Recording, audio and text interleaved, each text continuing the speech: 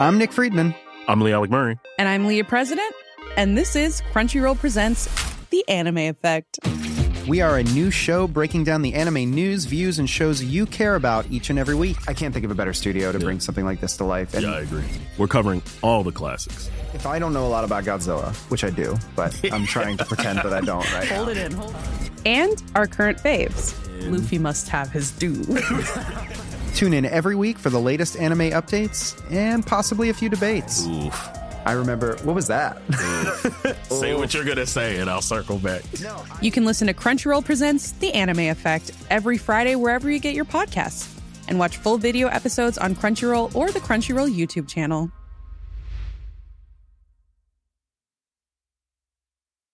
Ryan Reynolds here from Mint Mobile. With the price of just about everything going up during inflation, we thought we'd bring our prices down.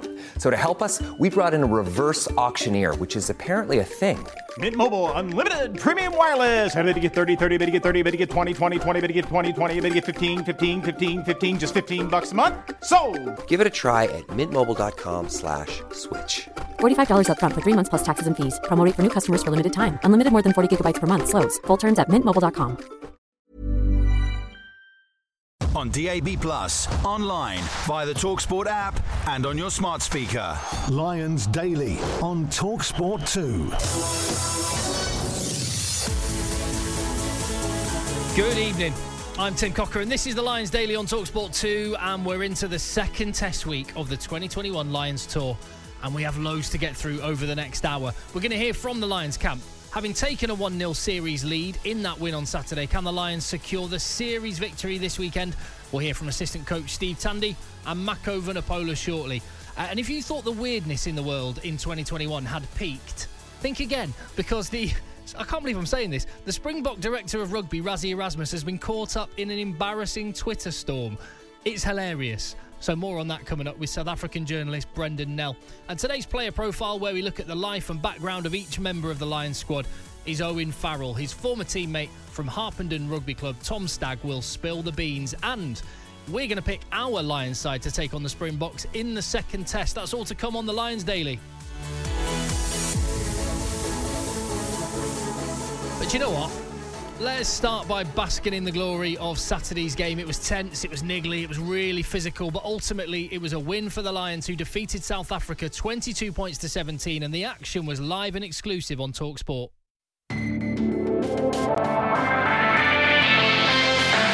Nick Berry blows the whistle, and Dan Biggar will get the 2021 Lions series underway. Pollard steps up right-footed, strikes it cleanly, strikes it true. The first points of the Test series go to the home side. 13 minutes played, South Africa 3, British and Irish Lions 0. Andre Pollard with the penalty. A penalty from where the ball landed from when Faf de Klerk kicked, and which means it's a penalty from just outside of the Lions 22. And he's able to slot it straight over for his second penalty of the afternoon, and South Africa lead the British and Irish Lions. Courtney Laws wins the line-out.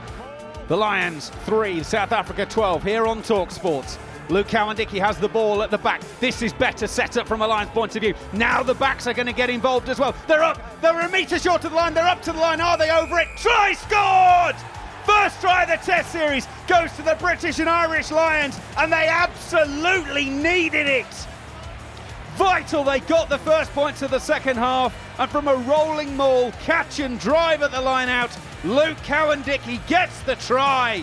It's South Africa 12, British and Irish Lions 8. South Africa are up and over the line. Faf de Klerk has put the ball down in the in-goal area. Alan Wynne-Jones cannot believe it's been given, but TMO Marius Jonker has said he could see no reason to not allow it. Just a couple of moments ago, Villiers-Leroux was denied a try. That on 46 minutes. This occasion, the TMO has ruled in South Africa's favour. It's South Africa 17, British and Irish Lions 10. Dan Biggar, ball on the tee, right-footed, steps up. Oh, he's made great contact. Up and on the way, flags go up. The Lions lead for the first time in the first test. 63 minutes played here on TalkSport. South Africa 17, British and Irish Lions 19. Farrell waits. draws the line to the post with his eyes, steps forward, right-footed, it's up, it's on the way, it's straight between the posts. Owen Farrell's first kick of the afternoon goes straight between the uprights and makes it South Africa 17, British and Irish Lions 22. Reinhard Elsan takes the ball into contact, it's squirmed loose, the Lions have it, they pounced on it, Conor Murray passes it back to Stuart Hogg whacks it into the stands, and that is it! The Lions will win the first test of the series against South Africa in Cape Town. Full time at Greenpoint Stadium, Cape Town. South Africa 17, British and Irish Lions 22. Loved it. TalkSport's Alfie Reynolds. Just as well as the game, how long was it? How good was it, and how long has it been since we were in a bar with fans, in a crowd, watching rugby? And the spectacle of it, as well as the game, was just awesome. And it was so good to hear that as well on the TalkSport coverage over the weekend. We had reporters all over the country in rugby clubs and bars and restaurants, and the supporters getting involved. It almost felt like we were back to normal, Tim. It was so good, so enjoyable, and of course the result helped as well. Oh, it certainly did. It would be remiss of me if I didn't ask, what cut of steak did you go for at Simon Shaw, former Lions restaurant? So they didn't actually ask, but it was delicious, whatever the cut was, Tim. That's all I can say. Good. Glad to hear it. Now, it was... I just think when I look back at that game and I listen to Macca's commentary again, it wasn't always attractive, but it was very effective. South Africa looked like they were bossing the first half. Warren Gatland tactically got one up on his opposite man, and the players' physicality just beat up the South Africans at their own game, the aerial game, which is what South Africa are so good at. The Lions nailed in that second half, and a big part of the physical edge that came from the Lions was from Maro Itoje and Courtney Laws, who former Ireland and Lions winger Tommy Bowe told TalkSport were both excellent. You think about big games, you think about the Euros, the big players step up at the big moments. And Maro Itoje is one of those players people questioned going into the tour. Could he have been tour captain? He hasn't played much top level rugby for Saracens this year, of course, after their whole transfer debacle. But class is permanent. And when it comes to those big moments, he made an unbelievable turnover, like you said, against Khaleesi in that first half. That really was the change in momentum there. And again, at the very end of the match. So Maro Itoje was one of the real standout players, along with Courtney Laws, who was a really a tricky old decision made by Warren Gatland. So to bring in Courtney Laws and for him to play it like he did was fantastic. Yeah, Warren Gatland absolutely nailed his selections. He was totally vindicated, wasn't he? Courtney Law's just one example. Yeah, and the bench as well, Tim. You mentioned the second half and how things changed and how maybe they were out-coached or tactically the Lions just got the better of them in that second half. I think the bench and the replacements and how the Lions adjusted to that game goes a long way in describing that. And you mentioned it was kind of tight and niggly, and on the surface, it was perhaps almost not an instant classic in the way that some previous Lions matches have been. Do you think that's down to the fact that there was no crowd in there? I just think if there was a crowd for that game, we're branding that an all-time classic, potentially. I know what you're saying, but I think I disagree. I was actually disappointed at how little South Africa played. Okay. And it was very effective in the first half, their aerial game, which completely changed in the second half, and they got no change out of it whatsoever. But when you've got exactly the same backline that won the Rugby World Cup, you've got Cheslin Colby and Mapimpi, and you've got Faf de Klerk, and you've got the really powerful centres. I just thought they didn't throw a shot other than doing the aerial bombs and trying to get some change out of that. And I think part of that is because they didn't physically tire out the Lions in the way that they're used to doing to sides, like they did against England in the Rugby World Cup final, when 60 minutes England absorbed, and then eventually the dam burst and they scored some quick tries. So I was disappointed in South Africa, but I think that's to the Lions' credit.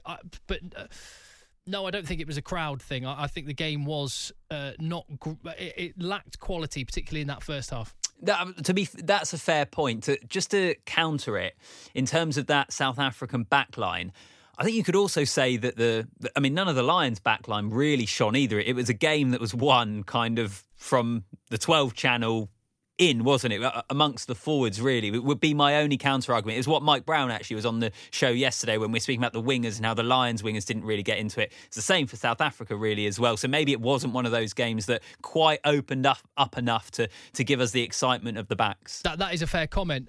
Just returning to Maro Itoje, who Tommy Bowe, who was one of many people showering praise on him. Did you think when you were watching that Lions game, this is what came to me a little bit, is that it was like we were watching Richie McCaw in his prime, just the unbelievable ability to go right up to the edge of the line, but stay the right side of it and just have massive impacts at key moments. Yeah, I mean, Maro's one of those ones, and moments like this, you don't want to overstate things or overhype, but he is a player that I feel so often now, Tim, in big games, consistently for Saracens, for England, and now we've seen him do it for the Lions. We saw him be excellent against New Zealand, so the second Lions tour in the row, that he absolutely turns up. He puts in massive performances, and you talk about all-time greats and things.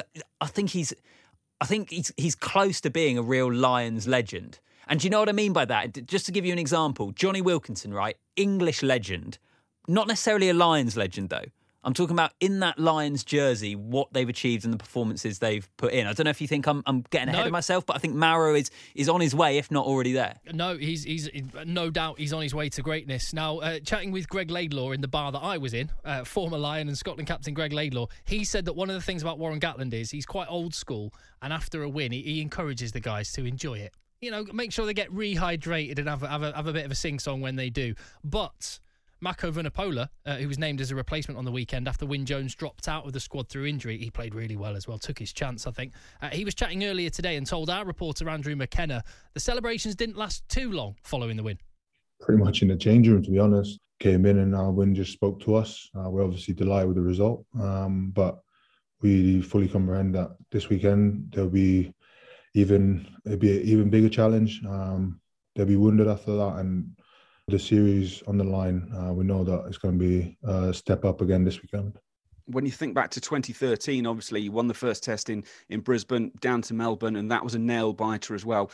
Just because you win the first test doesn't guarantee you anything, does it? No, exactly. Not just 2013, we've spoken about in 2001 when they won the series there as well, and won the first test, and then they ended up losing the series. So that was one game, that's one part of three. On to the next one now, and again, there'll be a fresh, clean slate this weekend, and we know that anything that happened on Saturday doesn't really matter this weekend. You may not be that surprised to hear, but an awful lot of people are talking about Maro's performance on Saturday. As someone who's known him for as long as you have, does anything he does surprise you anymore? I guess you kind of get used to it when you're playing with him and you're in and around him every day in training. So everything he does on the field is product of what he does away from it. So trains hard, works his socks off, to be fair to him, and pays dividends. Can come weekend, he puts in performances like that. But no, you're still in awe a little bit as well. The amount of work he got through, the level of physicality, and just how he's able to kind of move on to the next job without thinking too much. Something that he's got better and better with as he's got older. Mako Vunipola talking to Andrew McKenna earlier today. I love how chilled out Mako Vunipola sounds all the time. And when you see him on the field, it doesn't matter whether he plays 1 minute or the full 80. He always just looks exhausted the whole time. But the engine on the guy is unreal. And I think he's played himself into, even if Wyn Jones is recovered and fit. And we'll talk about this later in the show. I think he has to be in the 23. He was that good. I agree, yeah. As you say, Tim, we're going to go through who R23 would be for the second test. But I think Mako, he's done everything he can, hasn't he, really, to put himself in the shop window. Exactly, and that's all Warren Gatland could want, is those selection dilemmas, which, as I say, we will get into a little bit later. On the Lions Daily on TalkSport 2 with the famous grouse, the spirit of rugby, 18+, be drink aware. Now, no one gets you closer to the Lions. We've got all the build-up, analysis, opinions from experts, from legends. We've got the passion of the fans and, of course, live commentary of all the test matches on TalkSport as the Lions take on the world champion Springboks in South Africa. And next, actually, we're going to be focusing on South Africa and, in particular, their director of rugby, Rassie Erasmus, who's become the subject of a really unusual Twitter controversy over the last couple of days. A really bizarre one, this. So we'll be joined by South African journalist Brendan Nell next. South African boss Rassie Erasmus is under suspicion for running a fake Twitter account to put pressure on the Lions. It's his viewpoint. Like with the officials, we thought they'd done a really good job in the weekend. This guy's mad enough to do this, or he's not, or this is nonsense, or something, you know. So it'll be a bit of a talking point for them. With the referees we've been having meetings with them in terms of debriefing the previous game. This really is 2021, isn't it? So we've already had a bit of needle between the Lions and the Springboks on this tour already. There was Warren Gatland versus Rassie Erasmus on the rescheduled matches. And then the digs between the two about Rassie being a water carrier who doesn't actually carry any water. Well, things on the 2021 Lions tour have got even weirder. As you just heard there, speculation that Rassie Erasmus is using a burner Twitter account to highlight the areas the officials made wrong calls on against South Africa on the weekend. To help me make some sense out of this one, we've got Brendan Nell, an esteemed journalist in South Africa, joining me now. How are you, Brendan? Hello, guys. Good to be here. We're having a bit of a giggle at this over here in the UK. Is this story getting much attention in South Africa? Well, I think it's getting all the attention that Rassie wants it to get, and I think everybody's sort of taken the bait, and it's become sort of the talking point of the day, and I think that's probably exactly what he wanted at the end of the day. You know, it's a bit of fun, it's a bit of banter. It's, to me, I said to somebody today, obviously we don't have people to run social media accounts, and we don't have people to carry water in South Africa. It's a specialised job, and we've got the right guy. I don't know if you're running cover for Rassie here. I don't think he meant for people to work out this code. He was just retweeting an account with a video, which what some people are speculating was an account that he created. Well, look, I mean, we haven't got confirmation of that, but I mean, I don't think anybody would be surprised if it was him over there. I mean, I remember in 2016 when Owen Farrell made that hit on Andre Estes and they got the Springboks so rolled up. Suddenly the same account released a video of Rassie, showing Andre Estes and how to tackle like Owen Farrell. So this is very much in the playbook of Rassie Erasmus. And I think, to me, it takes the focus. He gets his message out about the things he wants to highlight. And probably takes the focus off the players at the moment because all the focus is on him and the team can carry on preparing. But yeah.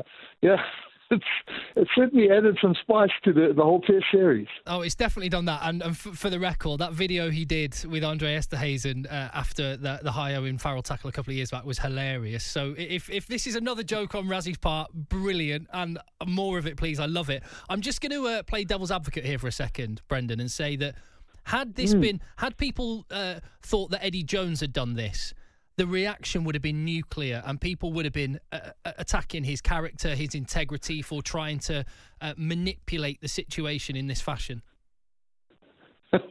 I'm sure they would have. But the difference between Rassie and Eddie is that Eddie doesn't seem to have a very good relationship with his own journalists and so in England and tends to rile them up as well. But Eddie sort of caters to offend everybody, I suppose, and that's Eddie Jones. But Rassie, I mean, he's been quite clever. I mean, we first got to know him as a coach when he'd use coloured disco lights on the roof and sit on the roof of the stadium, sending signals to his players. So he's always been an innovator. Yeah. And by the time everybody's focused on this stuff, he's probably on to the next thing. I love it. I wonder if the mask has slipped a little bit because he gives off a very cool, calm and collected character. That's what he projects out there. But maybe he's a little bit angrier under the skin about some of the decisions. Would he be right to, if that is how he really feels underneath it?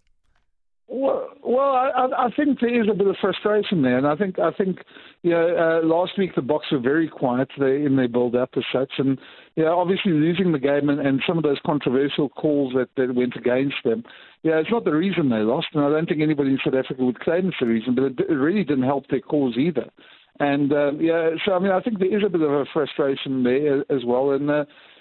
I mean, I think I can understand it. I can understand they under pressure as well, and maybe the pressure is showing a little bit. Well, in the spirit of kinship across continents, I thought very much we got the better deal. All the talk was about why have they picked a South African television match official? That's going to make life difficult for Marius Jonker. I thought that played into the Lions' hands at the weekend because Hamish Watson avoided a yellow card, and I thought the Willie Leroux try should have stood. So. I'm selfishly very happy about that, but I could understand the frustration. But in terms of what South Africa do to turn this round, what would you do? What do you think they do? Will they make any changes to the side this week? No, I don't think necessarily there'd be too many changes. I think they might be a bit of an altering of strategy. I think what the Lions did extremely well on the weekend. I mean, the Springboks only had 4 lineouts. And when their scrum in that second half didn't function and didn't get the dominance, and they didn't have any lineouts to launch, that's basically 70% of their game plan. I think the Springboks did pretty well. If I had to be ever the optimist for the Springboks, I'd say the fact that they didn't get their lineouts or their scrums and they had to make do with broken field play and still ended up within 5 points of this line side will probably be something they'll take as a positive. Obviously they lost the game, so that's going to add the pressure this week. But the biggest thing to me was they didn't take one aerial ball in that second half, and the Lions' kicking was exceptional in that game. I don't think the Boks will be caught unawares this time around, and I think they'll make a couple of contingency plans. Brendan, I'm just going to demonstrate how little I really know, because all the talk last week, as soon as the South African team was announced, is I was terrified of the replacement front row. But as it happened, it seemed like a big turning point was deciding to make that change and bring them on at half-time and interrupt what was a front row and a set piece that was doing really well in that first half. Are people in South Africa talking about that as being a tactical error?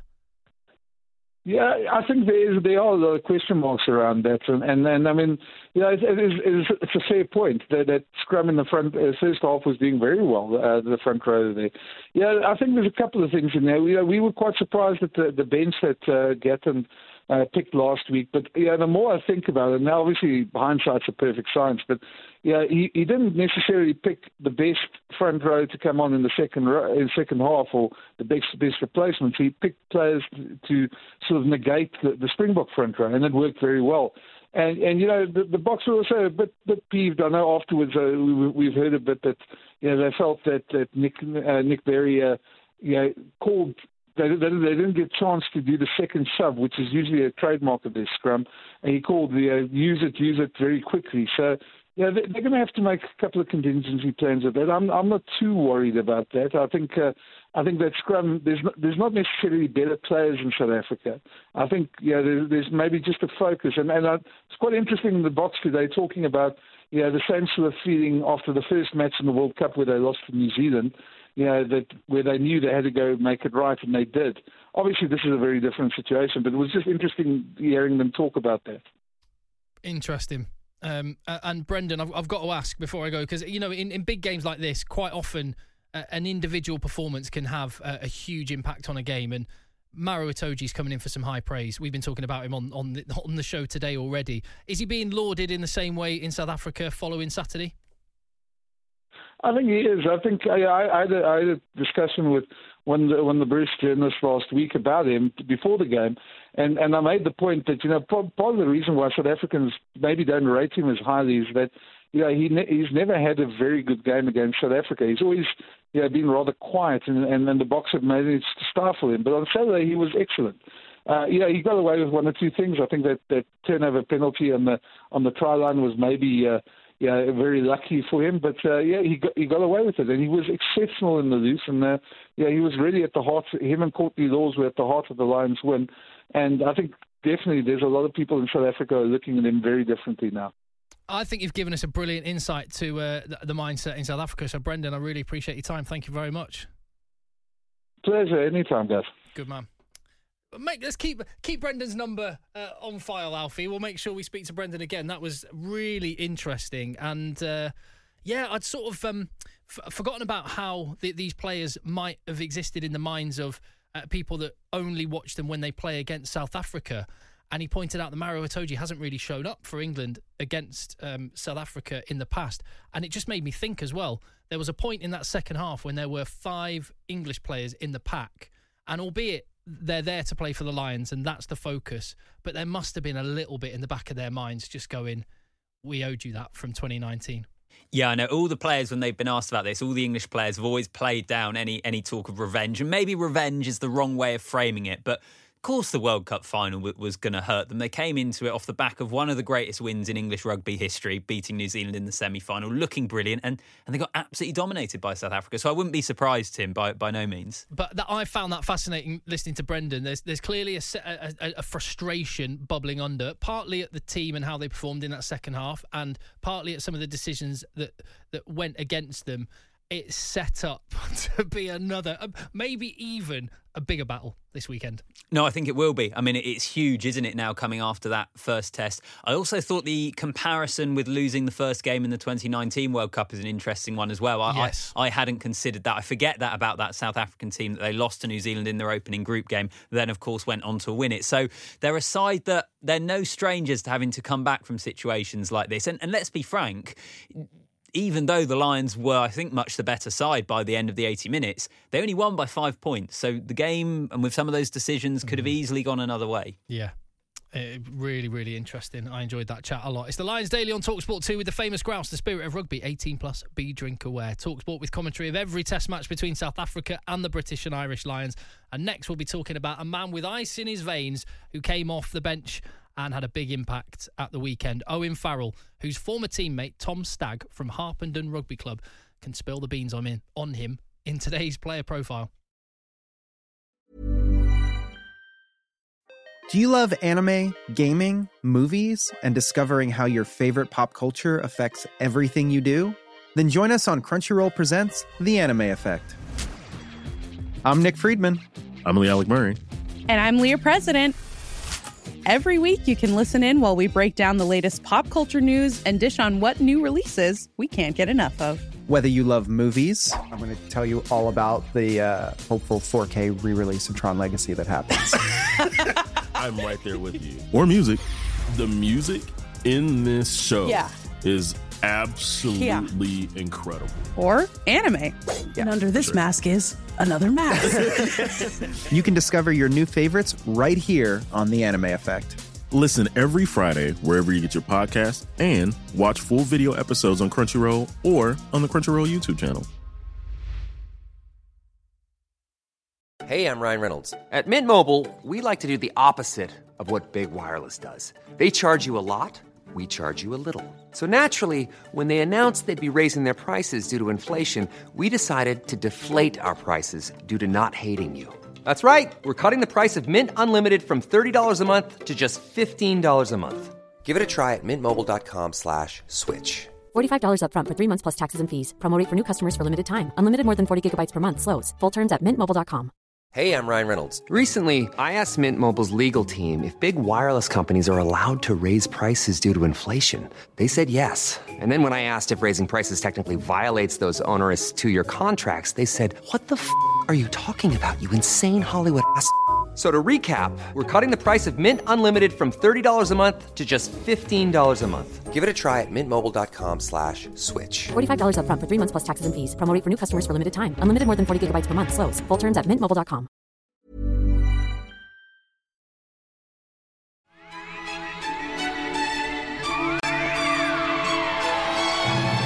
Strikes it right-footed. The Lions fans like it. Owen Farrell likes it. The Lions lead for the first time on the evening. Owen Farrell, Saracens, England. It's funny that probably one of the youngest guys on the team, Owen Farrell, is the guy that's driving everyone on. The guy's 22 years of age, barking at everyone, driving everyone around the pitch. We should all be doing it. Right-footed. It's up. It's on the way. It's straight between the posts. Owen Farrell's first kick of the afternoon and makes it South Africa 17, British and Irish Lions 22. And now steps forward, right-footed. He's given it a good whack. Has he got the distance? Yes, it has. It has the accuracy too. Game tied. All Blacks 15, Lions 15 with 2 minutes and 10 seconds to go. Amazing bit of music there from the Verve, from Wigan, which is exactly where the today's player profile hails from. In fact, a dynasty of a family from that part of the world. England, Saracens, and now British and Irish Lions for the third time. Owen Farrell, who once again slotted a high-pressure penalty at the weekend to give Lions a 5-point lead against South Africa in those dying moments. And the England captain, he's our focus today, where we look at each member of the Lions touring party and speak to former coaches, family members, and in the case of today, to a former teammate of Owen Farrell's from Harpenden Rugby Club. Hiya, Tom Stagg. Hi there, how you doing? Very well. So tell me about when you and Owen played together and your memories of a young Owen Farrell. Yeah, so it was quite a while ago now, although I still talk about it as if it was training on Thursday night. It would have been way back when we were Colts. He was playing in, I think he would have joined when we were about 14. And even then he was playing with under 15, 16, 17s. So he played in all the age groups that he could, really. So yeah, it was quite a while ago now, but sort of my earliest memories, apart from jealousy and general inadequacy, was just how much fun it was and how gifted he was and what a unit he was at such a young age. It's interesting you use the word fun as well. I'd like to dig into that a little bit because off the pitch, Owen and I work TalkSport and do some work on the telly as well in the rugby. He doesn't give a lot away to us in the media. He's a very, very private guy. What's he like when he can let his guard down? Well, you know what? I mean, I could try and pretend that I was quite a close friend of his now, but I'm not, so I wouldn't be best placed to say. But I understand what you mean. I think at that age, Harpenden had so many good players, and there was a couple of years, I think the under-17s won the National Cup that he was a part of, which was the year below me. And there was just so many talented players coming through, as well as Farrell.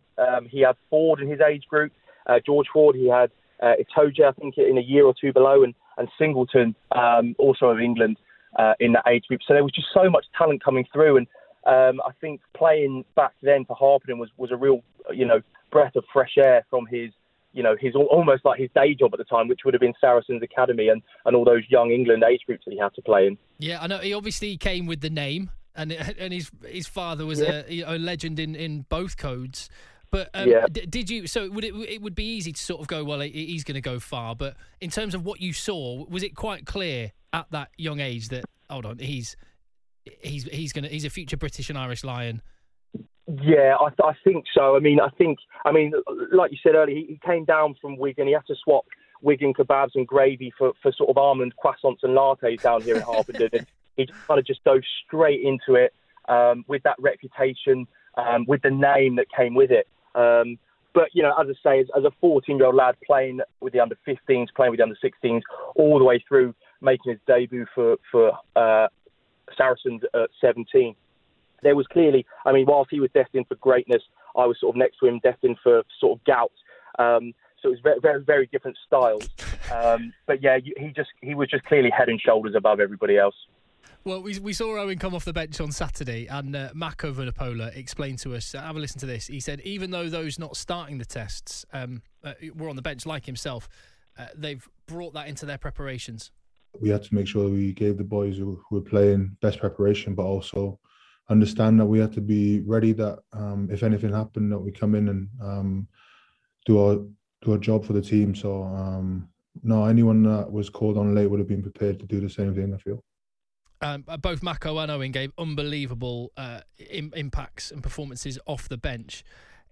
In the capacity you knew Owen at, was he super serious and professional at that young age? Because he's just so focused on his rugby. It's just rugby, isn't it? Yeah, absolutely. I think I previously described him as being a bit like Roy Keane in terms of that sort of stoic approach to the game. It looks kind of unemotional, I think, from afar, and I'm sure it's quite the opposite. I'm sure there's a lot of emotion going on there, but I just think his ability to sort of put that aside and perform on those big games, like you say, from a young age, just quite as still so strong to adapt, to move down here. And maybe that's why. Maybe it's because he did have to kind of prove himself from such a young age, and he did have to go through these changes because he was a league player back up north before he played union. So yeah, I think his whole career from a young age was all about winning and preparation and doing everything right in order to achieve that. Yeah, and I think the seriousness that you talk about is his strength. It's what's made him the player he is, and he is world class. But equally, I think it's some of the reason why he gets a bit of stick often from in the club game from people that aren't Saracens fans, and on the international stage from anyone but England fans. Yeah. Unfairly, I would say. Yeah, no, absolutely. I think it's his sort of demeanour. He kind of seems to care about winning, and that's it. I think he really seems to be the kind of player who, if he plays well or if he plays badly, he cares about winning, and he wants to knock over 3 points, and he wants to smash people in the rucks like he does, which is obviously rare for a 10 or a 12. So yeah, I think people maybe people like a maverick, and they like a guy who's gonna maybe do something crazy and do something different. And I know Owen tends to be the kind of player who gets out there, kicks 90% of his goals and just walks away with a win. And I think that might be frustrating for other fans, for sure. Do you think we might see him in the starting side for the second test this weekend? You know what? I don't know. I thought Bigger played well enough, and I think the key thing is with Owen is these big pressure kicks in games. And Bigger would seem to do an okay job knocking them over, and Bigger's form's been good. But I just think he's so valuable to have in the squad that you can't leave him out. So you know what, whether he starts or not, I do expect him to be in the 22 jersey at least. Yeah, agreed. Are you still in touch with Owen at all? I'm not. No, I think last time I saw him, I was his body double for an advert, which was they needed someone who could sort of look the part without any of the ability, which is kind of what I've done my whole career. So yeah, that was probably the last time I saw him, he's too busy with his Saracens and international superstars for the little guys like me. Wow, you're mate. It might have been part of your contract for that you weren't allowed to reveal that. What was the advert? It was for I'm not sure exactly what I'm allowed to say. It was for a car company, so an automotive company. Wow. I never read the small print in the contract. I don't read the small print in a menu, let alone a contract. So, did Owen suggest you for the body double? Are you a bit more stacked than him? I highly doubt his first choice was Tom Stagg. I doubt he thought, who can I put to play me? I'll have Staggy. I think it would have been someone completely different, but I think I was probably the cheapest person going. Mate, that's a great claim to fame. That's outstanding, Tom. What would you say to your former teammate, Owen Farrell, if you were chatting to him right now and not me? With the context that we're in right now with the Lions squad, with everything he's achieved, what would you say to him? I'd say, calm down, big lads, calm down, big game ahead. As a typical Harpenden accent there. No, you know what? There's probably not much I could say because he seems to have the game so figured out. He seems to be the kind of player who is immune to criticism and at the same time, knows his own strengths and weaknesses. So I would probably just tell him to go out there and do what he does best, which is just win, basically, which is a weird skill set to have. But he seems to just walk away with wins, be it for Saracens, for England, for getting the World Cup final, of course, and then lately for the Lions. Tom, I'm just going to make one final suggestion. Get your CV into TalkSport, mate, and thanks for your time. Noted. All right. Cheers, buddy. You're listening to the Lions Daily on TalkSport 2 with the famous grouse, the spirit of rugby, 18 plus, be drink aware. And up next, well, me and Alfie, we're going to go through our sides to start the second test for the Lions. Will there be any changes? Should it be kept the same? And we'll have a bit of time for a few of those amusing moments from TalkSport's commentary over the weekend. I don't think they can do too much with regards to changing personnel. Looking at the front row, I'd change that, all three of them, to be honest. The decisions at half-time, the talk at half-time, obviously would be to get control of the ball. They started perfectly. On another day, we could have got absolutely battered there a few times because we just got cut open in defence, we lost the ball, we lost line-outs. So lots of positives. South Africa will be better next game after this. This is a great start for the Lions, but lots to learn on both sides. It wasn't really a game for the back line as such at the weekend. It was, a real sort of forward dominated, but obviously the Nines were pretty heavily involved in a lot of box kicking. So, as I sort of mentioned before, it was a game where you needed patience. It was a case of job done for the Lions on Saturday, wasn't it? They're 1-0 up in the series, but as you were just hearing some discussion, big question, will Warren Gatland make any changes to his side, to his 23-man squad? The second test squad will be named tomorrow. Before we get into who we would pick, myself and Alfie, you can give you a chance to get thinking yourself, let's hear some more thoughts from the Lions camp. And Steve Tandy spoke with our reporter in South Africa, Neil Manthorpe, earlier today. Well, Steve, let me ask you first of all, how is Wyn Jones? Got a minor shoulder, so yeah, he'll probably be a little bit of a doubt for this weekend, but hopefully for the third test it'll be fit and round to go.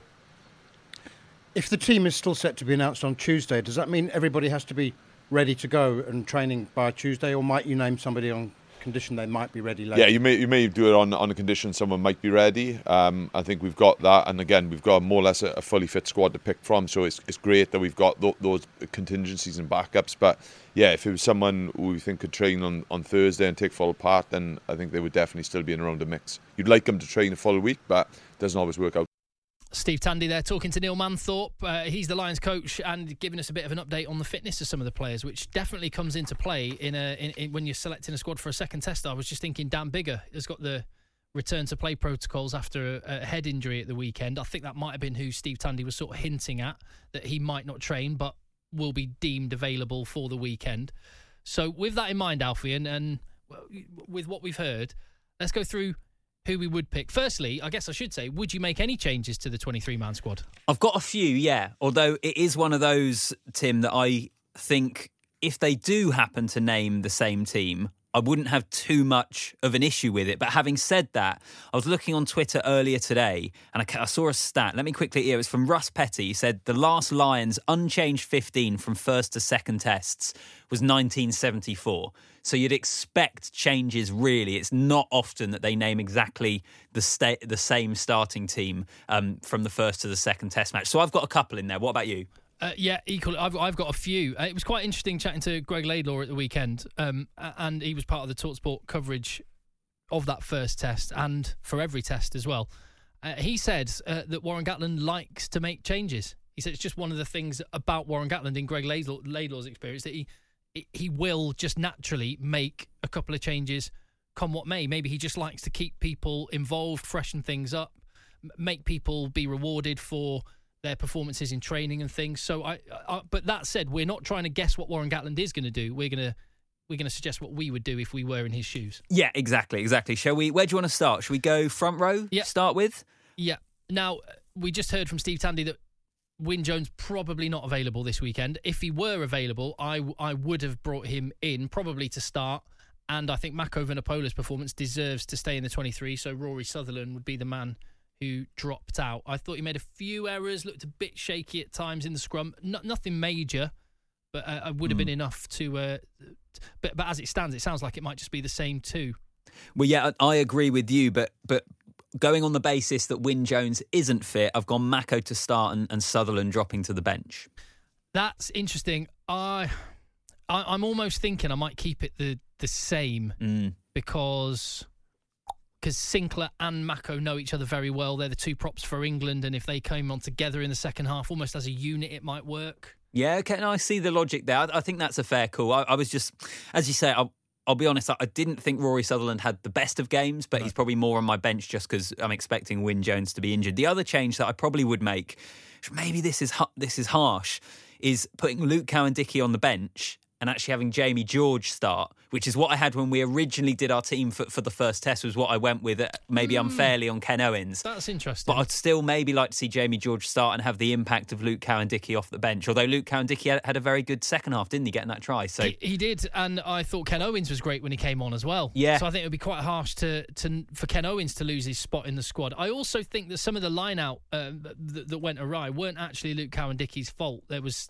one where the lifters obviously got messed up, and so quite often the hooker... So I've played hooker before, Alfie. Quite often the hooker gets the blame for things which are actually team issues or fair point, or pack issues. So I think I'd keep hooker the same, but it's definitely up for debate. Any others in the pack?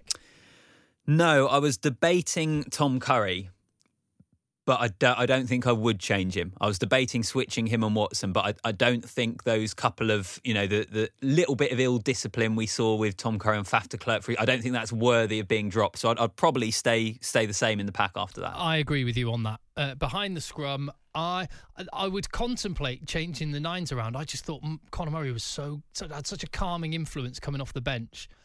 And I kind of agree with James Haskell that the South Africa will be better next time. And I just wonder if the sort of dynamism and the speed and the impact of Ali Price might be better suited to coming on at 60 minutes when we need to invigorate the team a bit. So I've kept my nines the same because I felt like Conor Murray came on at the perfect time when the Lions were kind of taking the lead or just taking the lead, and having that experienced head, you can't purely pick someone because you don't know what situation you're going to be in when they come on. But I actually thought that worked quite well. I didn't think Ali Price had too bad a game, but obviously he had a lot less quick front football than we were used to in the warm-ups. But yeah, personally, I'd keep that the same. Bigger stays the same. Yep. Yeah, Robbie Henshaw is in, but would you consider Elliot Daly?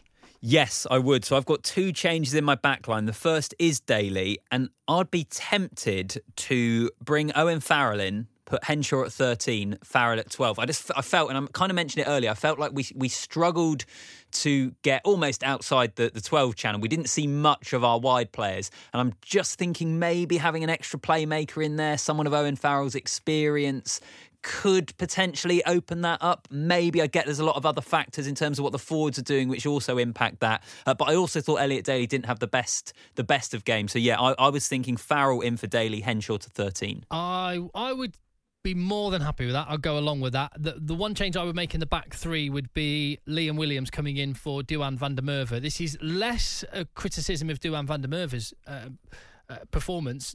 He actually was effective at times. It was more the fact that South Africa have clearly shown their hand what they're going to do. And if they're going to go aerial, we need to just get the best people on the field at that. And I think Liam Williams is perfectly suited for that task. Yeah, I was pleasantly surprised by Duhan van der Merwe and the way in which he dealt with some of the aerial threat, actually. I was maybe expecting a little less. So I am bringing in Liam Williams, but I'm bringing him in for Stuart Hogg and putting him at fullback and then keeping Watson and van der Merwe the same on the wings. Interesting. Okay. Well, I guess we'll see tomorrow who's more along on the wavelength with Warren Gatland, won't we? And of course, the reason the team's being announced tomorrow is because what happened last week was Warren Gatland told it to his squad, and someone within the Lions camp leaked it to the press. So Warren Gatland said, "Right, well, as soon as I tell the players, I'll tell the press as well." So we'll have that to talk about tomorrow. We've only got to wait. But before the end of today's Lions Daily, let's have a look at some of those amusing moments from TalkSport's commentary at the weekend. We've done this throughout Lions Daily, and it's what's special about rugby. Even in a sport of gladiatorial combat, there's always time for a bit of a laugh, especially here at TalkSport Towers. So firstly, co-commentator James Haskell responded to Andrew McKenna's story about David Flatman. Although I saw David Flatman on social media this week say he stood near Franz Malherbe during the World Cup in Japan, and Flat said, "I'm 125 kgs, and he could have put me in his pocket." He reckoned he was playing in Japan at near 140. Yeah, and if David Flatman reckons he's only 125 kgs, he's lying about that as well. You know, the fat lads are always lying. I remember, Makavanapola used to make the fitness trainer stand on the other side of the room when he weighed in and just wrote whatever he wanted. And every time the fitness trainer came in and said, "What was it?" he just told him to go away in no uncertain terms. I love having Haskell on the team. He's quite happy to throw his former teammates under the bus. He's given us great stories, isn't he, Haskell on Coco? It is worth it for that alone. Listen, the build-up and the atmosphere and the serious analysis is all great as well. But James Haskell has given us some great nuggets throughout this Lions tour. It's been brilliant. And next, well, we have all those days where we aren't firing on all cylinders. And when that happens, well, here's James Haskell's way of dealing with it. I really should shut up and just never do this job again, because everything I say, well, since you brought it up, yeah, everything I say, they just do the complete opposite. And I know how easy it is now. Like when I was a player, and people used to get in the stand and go, "Why is Haskell doing this? Why is Haskell doing that? He's an idiot. What's he doing?" It's very difficult to see it when you're on the field as to what's going on and why you don't have the composure. And it's very easy in my ivory tower to sit here and say, "Keep your composure." Yeah, and I was one of those fans shouting at the telly that time Haskell ran into the post protector at the Millennium Stadium against Wales. One of the all-time great moments, that one. It was a great moment, but a great value. And finally, let's have another one from Haskell as well. Finally, whenever you aren't sure exactly what has happened in commentary, here's how you get around it. Speaking of potential problems, Dan Biggar's coming off here, isn't he, James Haskell? Yeah, I don't know what he's done here. It looks like he's either jarred his ankle or his knee or done something there. I know he's actually got, he's knocked himself out a bit, I think. There's something not right. I've basically listed all the possible eventualities. Something's not right with him, and he's come off. That's a huge loss for the Lions for a minute. Hopefully he will come back on if it is HIA. He looked to be slightly out as he hit the ground.